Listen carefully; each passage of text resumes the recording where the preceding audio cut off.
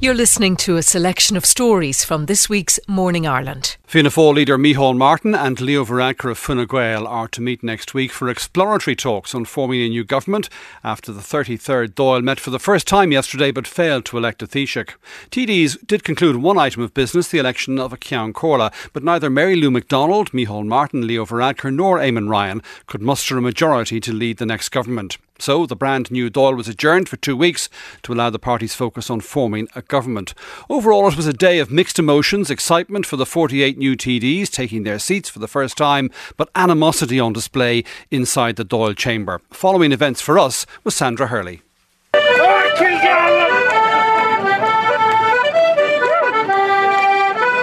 An impromptu session outside Leinster House with Danny Healy-Rae on the accordion.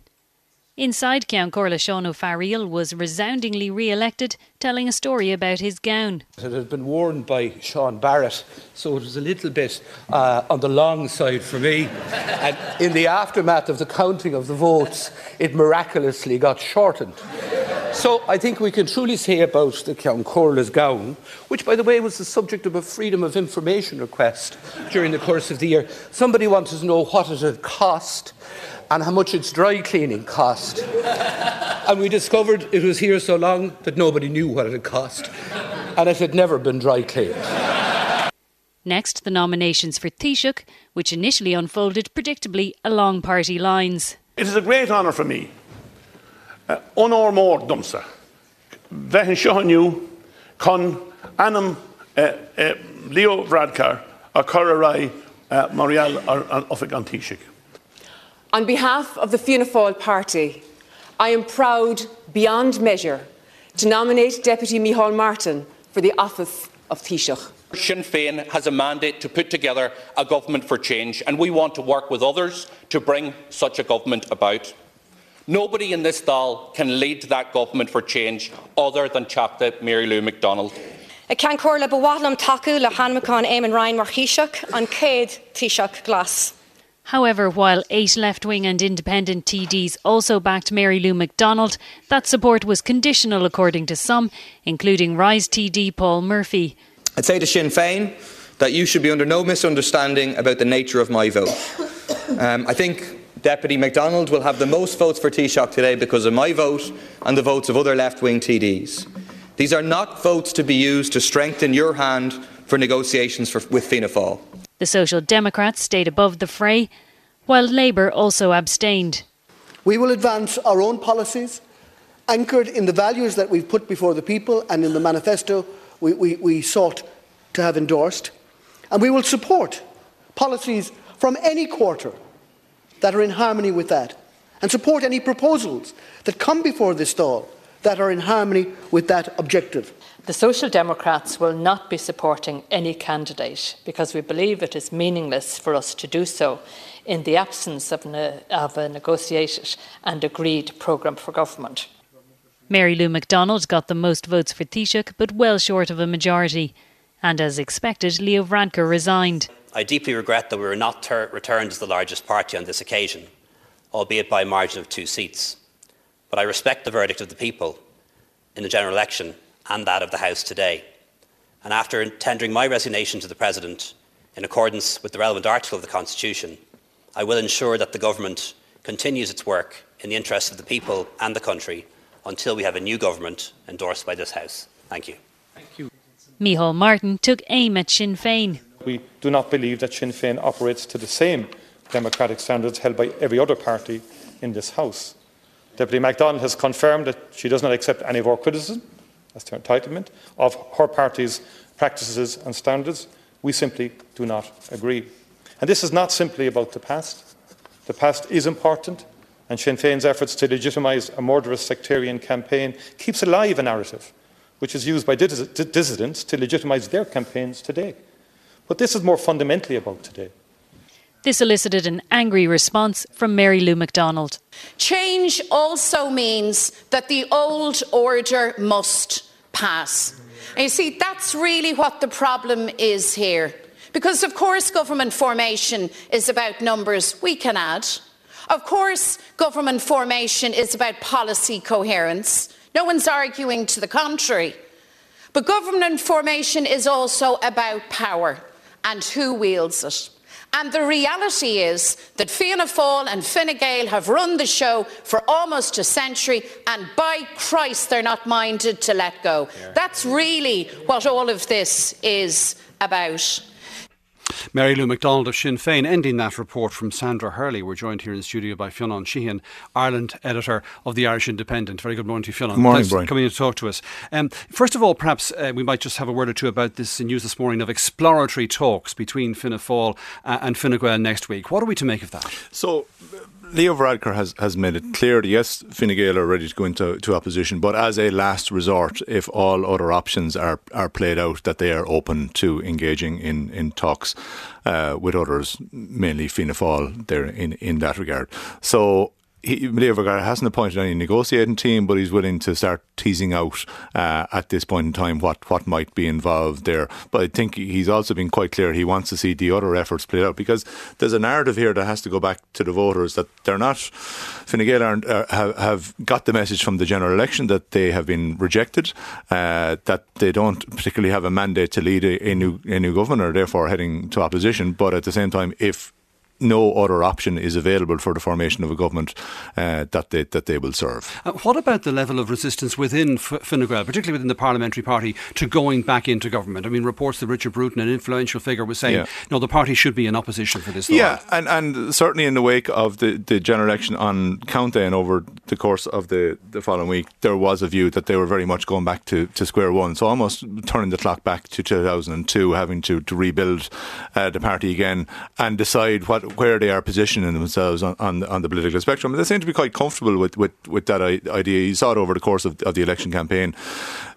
More centre-right party, less of a catch-all party, more in favour of tax cutting, fiscal rectitude, pro-European. So that seems to be okay. That's a debate going on within the party. That's a debate going on, and they seem to want time and space to complete all that. Also, very little opposition towards Leo Varadkar continuing on as leader in that regard. So there will be some reluctance to be going back into government again after the hiding that they got in this general election, and also a worry about what this would mean for the next time that they go to the electorate. What about these very sharp exchanges between Micheál Martin and Mary Lou McDonald yesterday, and the very strong attack by Micheál Martin on Sinn Féin? He really seemed to be doubling down on his stated position, which is that there'll be no question of him as leader of Fianna Fáil having any truck with Sinn Féin in terms of government formation. Yeah, they rolled out the kids for the nomination of Taoiseach yesterday, but it was very much the grown-ups who were in charge last night. There were fairly vicious, venomous, vituperative exchanges between Micheál Martin and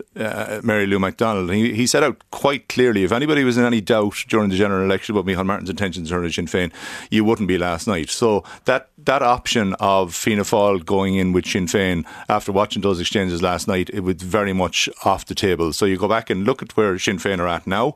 They are very much in a position where, yes, they can continue on trying to formulate this left-led minority government, which needs an awful lot of things to go their way. They need the Green Party and the Social Democrats to get on board. You then need some sort of coherent agreement with the two larger parties and perhaps Labour to allow them to take office. So it's a bit of a long shot. Mm-hmm. The second option then of going in with Fianna Fáil and Sinn Féin, that seems to be off the table now, and that's why you're jumping ahead, really looking at Fianna Fáil and Fine Gael being the only realistic option at this point in time. And of course, crucial to that is the participation of others.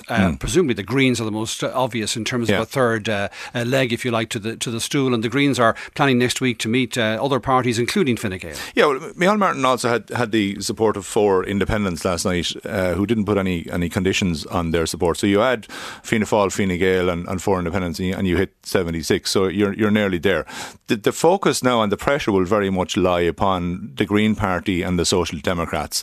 It won't be credible for Eamon Ryan to nominate himself again in 2 weeks' time when the Dáil sits, and the Social Democrats have said they're available to do business with somebody, but they want to see an agreed programme for government. The the offer that will be on the table to them, effectively from Sinn Féin, will be for the Green Party to be in charge of the climate change agenda and that portfolio, and for the Social Democrats to be in charge of health and the implementation of the Sláintecare plan. That's a big opportunity for them. They also don't want to fall into the trap of being accused of being in left-wing parties who are opposed to change and putting Fianna Fáil and Fine Gael back into power. Very good. Fionn Sheehan at the Irish Independent, thank you very much indeed for that. Well, it's a very proud day for the families of the 48 first-time TDs who will take their seats in the Dáil chamber later this morning. 17 of the 48 are from Sinn Féin, 9 are from the Green Party, 8 are Fianna Fáil TDs, 5 are Fine Gael, 4 are the Social Democrats, 4 first-time independents are in the new Dáil, and 1 is Labour. That's Duncan Smith. Well, we're joined here in Boswell's Hotel this morning by 3 first-time TDs, Independent TD for Kildare South, Dr Cathal Berry, Sinn Féin TD for Roscommon Galway, Claire Curran, and Green Party TD for Dublin South West, Francis Duffy. And Cathal is joined by his wife, Dr Orla Power, and Francis is joined by his Green Party TD wife, Catherine Martin. You're all very, very welcome, and congratulations to you all on this day. It's a big day. Claire, how are you feeling? Slightly nervous but excited. It's a big day. It's a big day for my family and for my supporters, so it's exciting. It's slightly daunting, but we've huge challenges ahead, and I'm excited. I'm looking forward to getting in there and getting started. Time to get the sleeves rolled up, and we've a lot to do. Get the job done. Cathal, what about you? How are you feeling today? Fantastic, yeah. It's a great privilege to be here. Also a huge responsibility as well. There's a lot of people in the constituency relying on me, so my intent is to not leave them down. Francis, what about you? Yeah, very excited. It's a very different makeup going forward into this Dáil, so it's really exciting. It's really exciting to be here to see what way it's going to go forward. Catherine, you're of course you're a TD. You've been re-elected, so you're not new to this anymore. But what changes for you both now with regard to family life? Well, first of all, say I'm new, but the honour and privilege never changes. No, every day I walk out of Leinster House, I still look at it and go, what an honour to be in the Dáil. I guess there's a little bit of a balancing act. We've three children, Turlough, Tig and Stella, aged 12, 11 and 9. So they're the reason we joined the Green Party and we got active in politics. So it's looking after them too. There's no point getting involved in politics. Look after your children, and then you have to prioritise your children too. So it's little things like I was only saying the other day, we need to synchronise our office calendars to make sure I'm not committing to something on a night that Francis has committed to. There will be a lot of leaning on family and friends for babysitting, maybe for the late night votes, but I'm glad that we have the Thursday weekly votes are on in the afternoon, so that's more family friendly. And Francis, have you thought about living together and working together? Is it going to be fairly intense, or do you expect to see an awful lot of each other during the day? Well, I think so far in the last week it's been great, because we actually have gone for walks and talked about what's going on that day, and I found that really interesting, because we are working together. I suppose when we get into the office, I suppose we do separate and come back during the day, but I found, I suppose, in the morning talking about what's going to happen, and in the evening kind of debriefing. It's been quite interesting and very helpful, I'd say. There were times during the campaign where I did turn to France and go, gosh, it's great having someone who's running for election too, because you get it, Yeah, exactly. And I'm really hoping that the family that campaigns together stays together. That's a new slogan, all right. Orla, will you talk to us about what the campaign was like and your kind of expectations of what's to come? To be honest with you, I have no expectations whatsoever. This has just been a whirlwind of a few weeks. We haven't really seen a whole lot of Cathal in the last couple of weeks. He's been working so hard. He's been coming home really late and leaving really early. And we've really had to rely on our families really to help out with the kids. My dad in particular has been absolutely fantastic. But overall, I suppose it's just so exciting to be here. And as Cathal said, such a privilege. I just can't believe it's actually happened. Did you think he'd be elected when he he decided to run. Mm-hmm. Did you think we'd be sitting here in Boswells today getting ready for day one in the Dáil? I had a really, I just had a gut feeling that he'd pull this off. Anything he's ever put his mind to in the past, somehow he has just managed to do it. And I don't know how he's done it. He has a wonderful campaigning team, is how he's done it in his constituency. It's been incredible support for him. But I thought he would, yeah. He was telling me the whole time that I was crazy, that he hadn't a hope that it'd be over in a week or two. But no, I knew he would. Did you think you'd win, Cathal? I think initially probably no, but I think maybe on day 2 of the campaign we kind of realised that there was something stirring in the constituency, and we had massive support. The reaction we were getting on the doorsteps was phenomenal. People were just, this phrase that we were a breath of fresh air just kept coming back to us.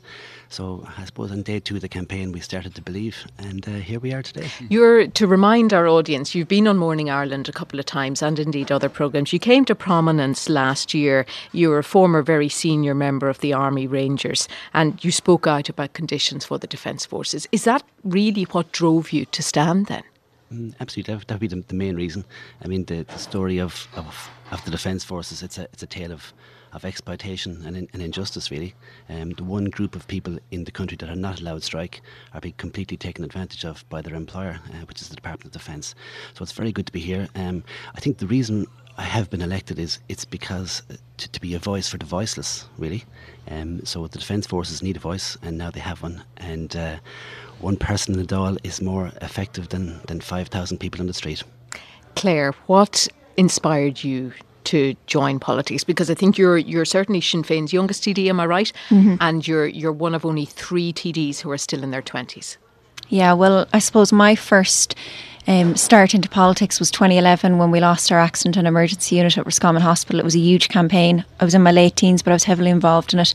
And I think it was really the injustice of losing that vital service after commitments were given beforehand.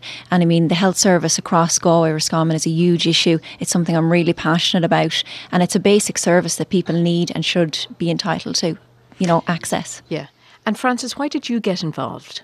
Well, I think my father introduced me to politics in 1982, and with that the desire to help people. So I've always been interested in helping people, and then I suppose being an architect and a lecturer, looking at how you can reconstruct in a sustainable way. So that's and I suppose doing it at a level as a lecturer is one level, but to get it into policy is something else. And I did a master's recently in looking at policy and procurement and how do you actually, make things actually happen. And the place to do it is actually in the Dáil.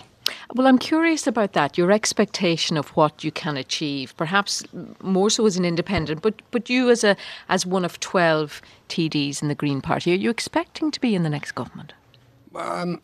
Well, I'm not really looking at that. I suppose I'm looking at at the moment there's discussions going on between all the parties, and I think we've showed an initiative to get the parties talking and find out where there's commonalities in policy and informing, potentially a programme for government on that or off that, that looks at how we deal with the housing crisis, looks at the sustainability issues that we're facing, and transport, and so work I've done both as a lecturer and I suppose as a county councillor, and looking at the transport problems, chronic transport problems we have, and and how to kind of alleviate that. I believe from working on the council and seeing how that council works and bureaucracy works, you can make change or affect change. So whether we're in or out of government, I do believe you can still affect change. I know Catherine did it in the last Dáil in opposition. She the premature babies motion got passed. Yeah. So you can do it on both sides. Cathal, your vote is up for grabs today for Taoiseach. Have you decided who to vote for? I haven't for Taoiseach. No, for Ceann Comhairle I have. Okay. 2 very good candidates there, and I'll be voting for both candidates in order of preference. It's a secret ballot, so I'm just going to respect that process. Okay. And for Taoiseach, how will you decide? So basically there's about 10 hours left before we vote for Taoiseach, and a lot can happen in Leinster House in 10 hours' time. Obviously, all the candidates, I'd be very keen to see what their plans for the Defence Forces are in their first 100 days in office, basically. So I would need to see a fully costed and fully timelined plan in relation to how are they going to rectify the crisis in the Defence Forces at the moment. I think it was a couple of days after the election, it was during the count coverage, Fergal Purcell, who's a former government press advisor to Enda Kenny, he was suggesting that perhaps if Sinn Féin did form part of the next government, that perhaps Mary Lou McDonald could or should appoint you to the Defence Ministry. Would you serve in a Sinn Féin government? I'd have an open mind in all those things. Like, every member of Dáil Éireann has been duly elected by the people, so it's the people's prerogative in relation to who they send in, and it's our job to work together to come up with the solutions. So I'd have an open mind, and that's basically it. But as a former member of the Defence Forces, you have no problem with Sinn Féin being in government? I'd have no issues, because if you look at the United Nations at the moment, there's a lot of countries that we're working with in the United Nations that we may not necessarily agree with entirely. We're not looking to withdraw from the United Nations. In fact, we're actually looking to deepen our relationship with them by looking for a seat in the Security Council. Okay. Well, it's great to see you all, and enjoy the day first and foremost. It's a very proud one for you and for your family, so thank you all very much indeed for coming in to join us here this morning. Dr. Cathal Berry, Claire Curran and Francis Duffy. Catherine Martin, thank you as well, and Orla Power, Cathal's wife, thank you too. The recriminations are likely to continue today following the death of Caroline Flack. The British TV presenter who took her own life was due to stand trial shortly for the alleged assault of her boyfriend. That incident had prompted a deluge of newspaper stories about her life and considerable online commentary, a lot of it pretty nasty. Laura Whitmore, who replaced Caroline Flack as presenter of Love Island, paid tribute to her friend on BBC 5 Live yesterday. She told listeners that she wanted to give her the respect that she deserves and didn't always get. Anyone who's ever compared one woman against another on Twitter, knocked someone because of their appearance, invaded someone else's privacy, who have made mean, unnecessary comments on an online forum, need to look at themselves. Sorry. To the press, the newspapers who create clickbait, who demonise and tear down success, we've had enough. I've seen journalists and Twitter warriors talk of this tragedy and who they themselves have twisted what the truth is. You don't have to tear down someone to feel good about yourself. So to listeners, be kind. Only you are responsible for how you treat others and what you put out in the world. I've had messages, I've been harassed for just doing my job, and this is where the problem is. And I want to use my platform, this platform, to call people out because it's gone too far. Your words affect people. To paparazzi and tabloids looking for a cheap sell, to trolls hiding behind a keyboard. Enough. Laura Whitmore. Mary McGill is a doctoral researcher in cultural and media studies at NUIG, and she's in our Galway studio. Mary, I suppose this is first and foremost a tragedy for Caroline Flack's family, and we need to remember that, but it does also raise a lot of questions about the behaviour of the press and about the responsibilities of social media platforms. Yes, indeed. I mean, we are living, Rachel, in a celebrity-saturated culture, and it can feel like we know celebrities, especially given the rise of social media, this kind of idea of intimacy between the star and their followers. But the reality is that we don't, no matter how compelling the narratives we construct around their lives may be. And indeed, reality television, which Flack was, of course, so involved in, so visible on, and social media have transformed the nature of celebrity and the media over the past 20 years. They've created new types of stars like Flack, who are expected to be accessible and relatable in ways that were largely unthinkable just a decade ago. It's reduced the distance between, the star and their audience, but it's also made the ability to critique and broadcast and circulate criticism so easily in comparison to traditional forms of media. So for celebrities who are active in these spaces, this intensifies the scrutiny they have always been under when it comes to the tabloid press. And it intensifies that scrutiny further because the internet never closes. It needs content 24/7. And of course, entertainment, information, all of this stuff is in high demand. So for example, just before I came on air, I checked one of the websites of one of the British, biggest British and indeed international tabloids, and they're carrying 7 stories about Flack this morning. Or sorry, I should say 11 stories about Flack this morning. So that'll give you an idea of the scale of demand for content on a story like this. That's a good point. And it's something also pointed out by The Guardian this morning, in that while we may criticise tabloid media, there is a huge appetite for sites like, say, the most popular one, the Daily Mail. And apparently online yesterday, there were more than 20 stories about her on that site alone. And the reason they're there is because the rest of us read them.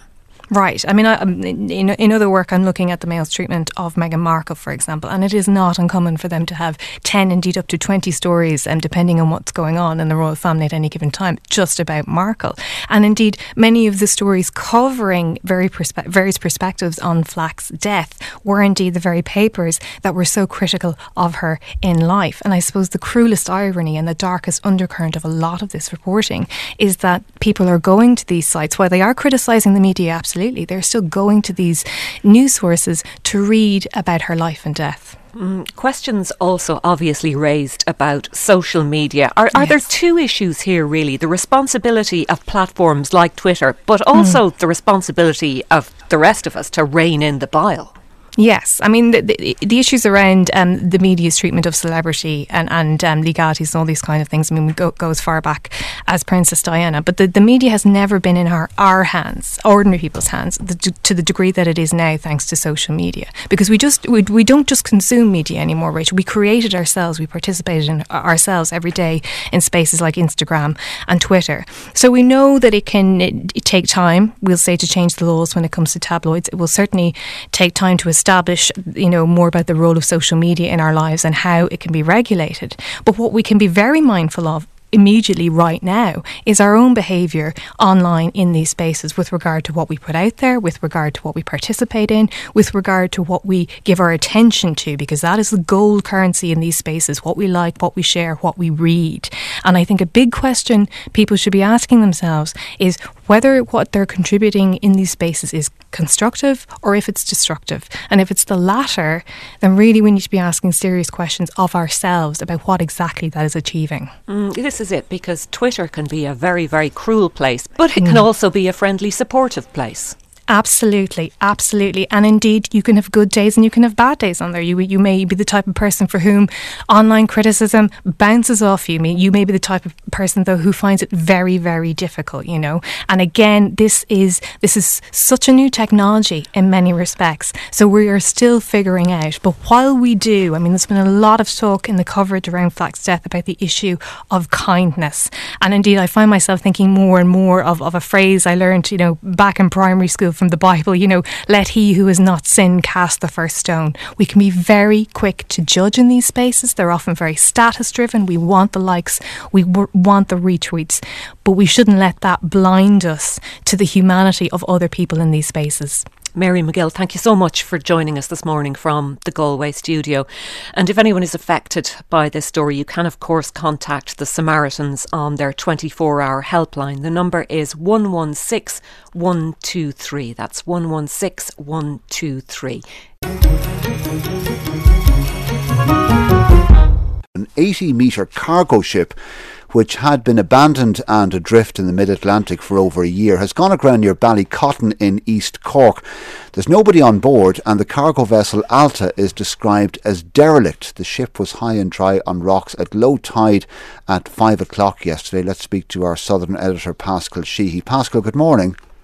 Good morning, Gavin. Tell us about this boat. Well, she has a colourful history, as you say. In October 2018, the crew of the MV Alta put out a distress signal, and the US Coast Guard cutter Confidence had to steam 1,400 nautical miles to reach her southeast of Bermuda, and they were involved in a race against time at that stage because it was hurricane season. Hurricane Leslie was closing in, and they got the crew of the MV Alta evacuated onto the Coast Guard cutter just in time before that hurricane hit. And since then, MV Alta has been drifting around the mid-Atlantic. She is reported to have been hijacked twice. On the first occasion, towed to Guyana, but most of the time she has been drifting around the mid-Atlantic. She was spotted on the 3rd of September last year by the Royal Navy's ice patrol ship HMS Protector. They came close to her, attempted to make radio contact, but there was clearly nobody on board, and lo and behold, Storm Dennis brought her onto our shores yesterday. Is there any idea what is on the boat? No. And it may be some time before we find out, because she's perched precariously at the bottom of cliffs about 3 kilometres west of Ballycotton. Cork County Council, engineers from Cork County Council will conduct an examination of her from land today, but that will be basically a pollution assessment, and there are areas of special conservation around her. And an examination of the ship from the air was conducted yesterday afternoon by the Coast Guard helicopter based at Waterford, Rescue 117, and that established at least that she is not leaking any fuel into a number of special areas of conservation in the area. But how she travelled, the distance she travelled, and in particular without presenting a danger to shipping, a danger to fishing vessels, a danger to the 2 gas platforms that are off the Cork coast, is an absolute mystery, and it is a miracle in itself. A long run that ends in Cork. Pascal Sheehy, our Southern editor, thank you. Yeah, we're going to Japan, where the cruise ship, the Diamond Princess, has been in port off Yokohama for the past fortnight, with many passengers trapped on board because of the coronavirus. We're going to speak to David McNeill. He's writes for the Irish Times and The Economist, and is based in Tokyo. David, good morning. Morning, Gavin. Irish passengers on board, are they going to get off? Well, that's what the Department of Foreign Affairs is now saying. They say there's at least one couple on the ship, and that they are planning to take them off. As you know, the news today is that the Americans have taken about 380 of their citizens off the cruise ship. 40 of the Americans on the ship are infected, and they've been transferred to local hospitals. And what we hear is that several other countries, including Australia, Canada, possibly Hong Kong and Italy, were planning similar exercises, just getting their citizens off that boat. The Japanese government attempted to quarantine those people to literally keep the infections at bay, but that experiment seems to have failed. And this news today that governments are planning to take their citizens off seems to confirm that. Yeah, the Department of Foreign Affairs has confirmed there are Irish citizens on board the Diamond Princess. Asked whether there are any plans to evacuate the Irish citizens, a spokesperson said the Department of Foreign Affairs is examining its options. For passengers who are taken off the boat, are they going to have to go into further quarantine now? Well, yes. So the Americans who have been taken off, what they face now is an 11-hour flight home, and then 2 weeks quarantine in their own country. So anybody who comes off the boat really faces another trial. They won't just be able to go home, obviously. David, thank you. That's David McNeill in Tokyo. He writes for the Irish Times and The Economist. He was one of the most familiar figures on Dublin's streets in the 1980s. The Dice Man, with his vibrant costumes and distinctive slow walk, entertained Dubliners and visitors alike, and went on to be a vocal defender of gay rights at a time of great change in this country. 25 years after his untimely death from AIDS at the age of just 42, a new exhibition has opened at the Little Museum of Dublin on Stephen's Green. Our arts and media correspondent Sinead Crowley has been along to look at it for us. He's elegant, and he's exotic, and he's becoming quite a tourist attraction. And like so many of the things that work best in this country, he's also a foreign import. He's known as the Dice Man. That was Mike Murphy in 1983 introducing RTE viewers to the Dice Man. Already a familiar figure on Dublin streets, Tom McGinty had come to Ireland in the 1970s, having studied art in Glasgow. He told his story to Gay Byrne on The Late Late Show. I studied in normal theatre in Glasgow, and then I came into contact with an Edinburgh mime called Lindsay Kemp. But then I modelled in Glasgow Art School for years, and I think that's where I got used to the notion of making pictures, because it was a very old-fashioned school there, and you might be in the one pose for 6 hours a day. Artist Mick O'Dea got to know Tom in his early days as a model in NCAD. Because he was a clown and a performer, he had an amazing array of costumes, very colourful. And to a lot of us who had just come to Dublin and NCAD for the first time, Tom seemed to epitomise what it was all about, what creativity, what freedom and what possibilities were being presented to us, and he personified that. Tom McGinty began his working life in Dublin as a human statue. Crowds gathered as he stood still, advertising shops like the Diceman Games shop where he got his name. But he later developed a slow-moving walk because he was legally prevented from staying in one place for too long. He attracted huge crowds, some of whom wanted to tempt him out of his statue-like persona. Yeah, they'll come up and kind of knock you in the back of the head, and they'll turn around and they'll say to you, "Oh, Jesus, mister, I've been dying to do that for years, thank you very much," and your brains are going around like this, On 2 occasions, bystanders even attempted to set him on fire, and he ended up employing a manager minder, Aidan Murphy. Well, occasionally people used to go and try and touch his eye.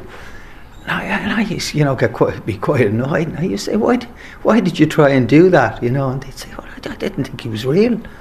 People would throw things. In the early years, he did walk barefoot, and people would, apart from the tacks, they would sometimes throw little butts or lighted butts under. And he said he would feel the heat just before he was moving so slowly, and just before he stepped down, he would feel the heat and he'd just move his foot, Tom also worked with other Irish artists and actors, including Susie Kennedy. I mean, he was a very accomplished artist. He wasn't just someone who hung out on the street. He had the creativity, the intelligence, and the skill. Aidan Murphy, Susie Kennedy and Mick O'Dea have all contributed to an exhibition on the Diceman at the Little Museum of Dublin, just a short, slow walk from his beloved Grafton Street.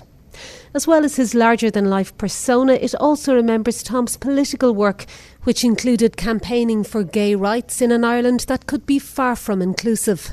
That time there was so much happening. The Hirschfield Centre was set up. David Norris was advocating both here in Ireland and in Europe.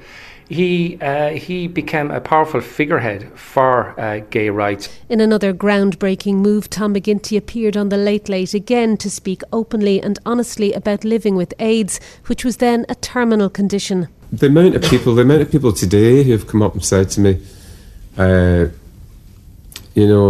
to hear your illness, I hope you get better. And I say, well, I won't, it's AIDS, I think he just wanted to do it for himself and for other people that might be suffering from the disease. And if I remember rightly, he spent a lot of the interview talking about and talking directly to people through the camera, people at home, that might be HIV positive, and advising them what they might do, and supporting them. The Diceman's famous costumes, press clippings and a picture of that famous wink all form part of this exhibition, which runs until May the 25th. I don't know what the fascination is for it, but the stillness seems to kind of fixate and kind of hypnotise people a bit, they're standing there sitting wondering how you're being so still, but they're actually being just as still,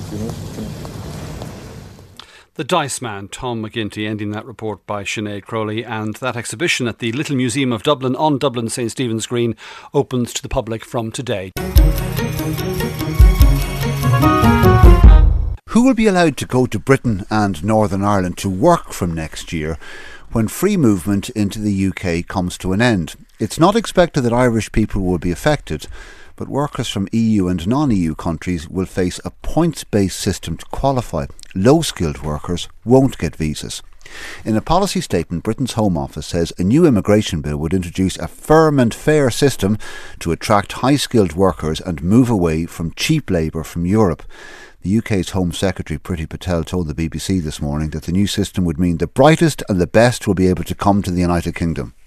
Well, it is a radical shake-up completely. This is the first time in nearly 40 years where the British government will be in control and will determine its own immigration policy, and will also be able to determine the type of system that it will be in control of. We are bringing an end to free movement of labour, which of course is linked to our membership of the European Union. And as you've already said, we are no longer going to have a route for low-skilled workers to come to the UK. This will now be a single single global system that does not discriminate as to whether or not you've come from the EU or from outside of the EU. This will be a single global system based upon the talents and the skills, a link to the points-based system that you've already highlighted, that you can bring to the United Kingdom. But importantly, this is a new system that will be in the control of the British government. It's the UK's Home Secretary, Priti Patel. Let's speak to our London correspondent, Sean Whelan. Morning, Sean. Good morning. Before we get to this system, will it or how does it affect Irish people? It doesn't affect Irish people for three reasons. Firstly, the old Government of Ireland Act from 1949 decrees that Irish people will not be regarded as foreigners by the British system. Then you have the common travel area, which has been more fleshed out in recent years. That was tended to be just custom and practice, but we do have a common travel area, and that also implies common welfare region, healthcare, mutual supports, some voting rights for people. I was able to vote in the British elections in December. Because I'm an Irish citizen, we're allowed to do that sort of thing. So we will be able to continue to come and work in the UK, and British citizens will be able to continue to work in Ireland. It'll be the only bit of the EU that they will have free movement rights to. And then there's also the practicality of the Northern Ireland border. If you can't, we've talked a lot about customs checks on the Irish border being impossible. What about passport control? What about the idea of people queuing up in the morning coming from Northern Ireland to get to work in Combi-Lift in Monaghan, having to show their passports to British Border Force to get across the border into Ireland or back again in the evening? It's wildly impractical. So for all of those reasons, no, the Irish are in this anomalous position, being EU citizens but having free movement rights in the UK after the end of this year. So Irish people not affected. What about everybody else? They are affected, and the aim of this is, according to the British government, to reduce by about 70% the amount of people coming from other European countries into the UK who are currently in the UK. If you look at the profile of workers that are currently here, they think in the future that would fall by about 70%. And they're being pretty explicit about this. The idea is to restrict numbers of people coming into the country, numbers in general. And the way to do that, they say, is to treat everybody in the world, apart from Irish people, as equally, and make them all go through an application process, a points-based application process. They call it an Australian-style one, but of course in Australia, the idea of the system there is to recruit people, not to keep them out, but just to be selective about who you recruit. The point of this system is to reduce the numbers, and they have built in a provision that they can cap numbers coming in any year should they feel the need to do that. They probably won't, but they have it built in because of the fairly toxic politics of emigration in this country. The draft plan says you'd need 70 points to be able to get a visa to work in the UK. How do you get 70 points? Right, well, the first qualification is being able to speak English. You get 10 points for that. We don't know what the standard is or how it will be tested or where it will be tested, but 10 points for that. 20 points for having an approved job sponsor. So, like when you go for the J1 visas in America, you're supposed to have some sponsor over there who says, yeah, I'll give this guy a job. That gets you 20 points. And then 20 points for being paid more than £25,600 per annum, unless you're in an area where there's shortages like nursing, in which case it can drop to 20,000. And then there's various other little bits that'll make it up. But that's the key 50 points. You must have those three things. And then there's various other elements that can add on to that. If you have a PhD, for example, you can get a 20-point qualification there if it's in science areas, but not if it's things like social sciences. They don't want any of that anymore coming in. And also your baseline qualifications have to be at an A-level qualification, which is a bit higher than Irish Leaving Cert. So it's getting on for certificates from a technological institute. And so it's fairly tight, and it will have a big impact. And what about existing workers in the UK, existing workers who come from EU and non-EU countries? They're supposed to be all right under the system that's been brought in of settled status. They're supposed to apply for settled status to basically let the British system know that they're here, and they get issued with an electronic certificate saying, yeah, it's okay, you can stay and you keep all your existing rights and obligations under the UK system. It is a bit problematic for those people who are here who would prefer to have a physical bit of paper or plastic card so they can show it to people like landlords or prospective employers or other people. They say this electronic stuff is just too nebulous, and they're used to having a physical card from their own country as well. But they get to stay. It's anybody who's new who would be coming in after the 1st of January.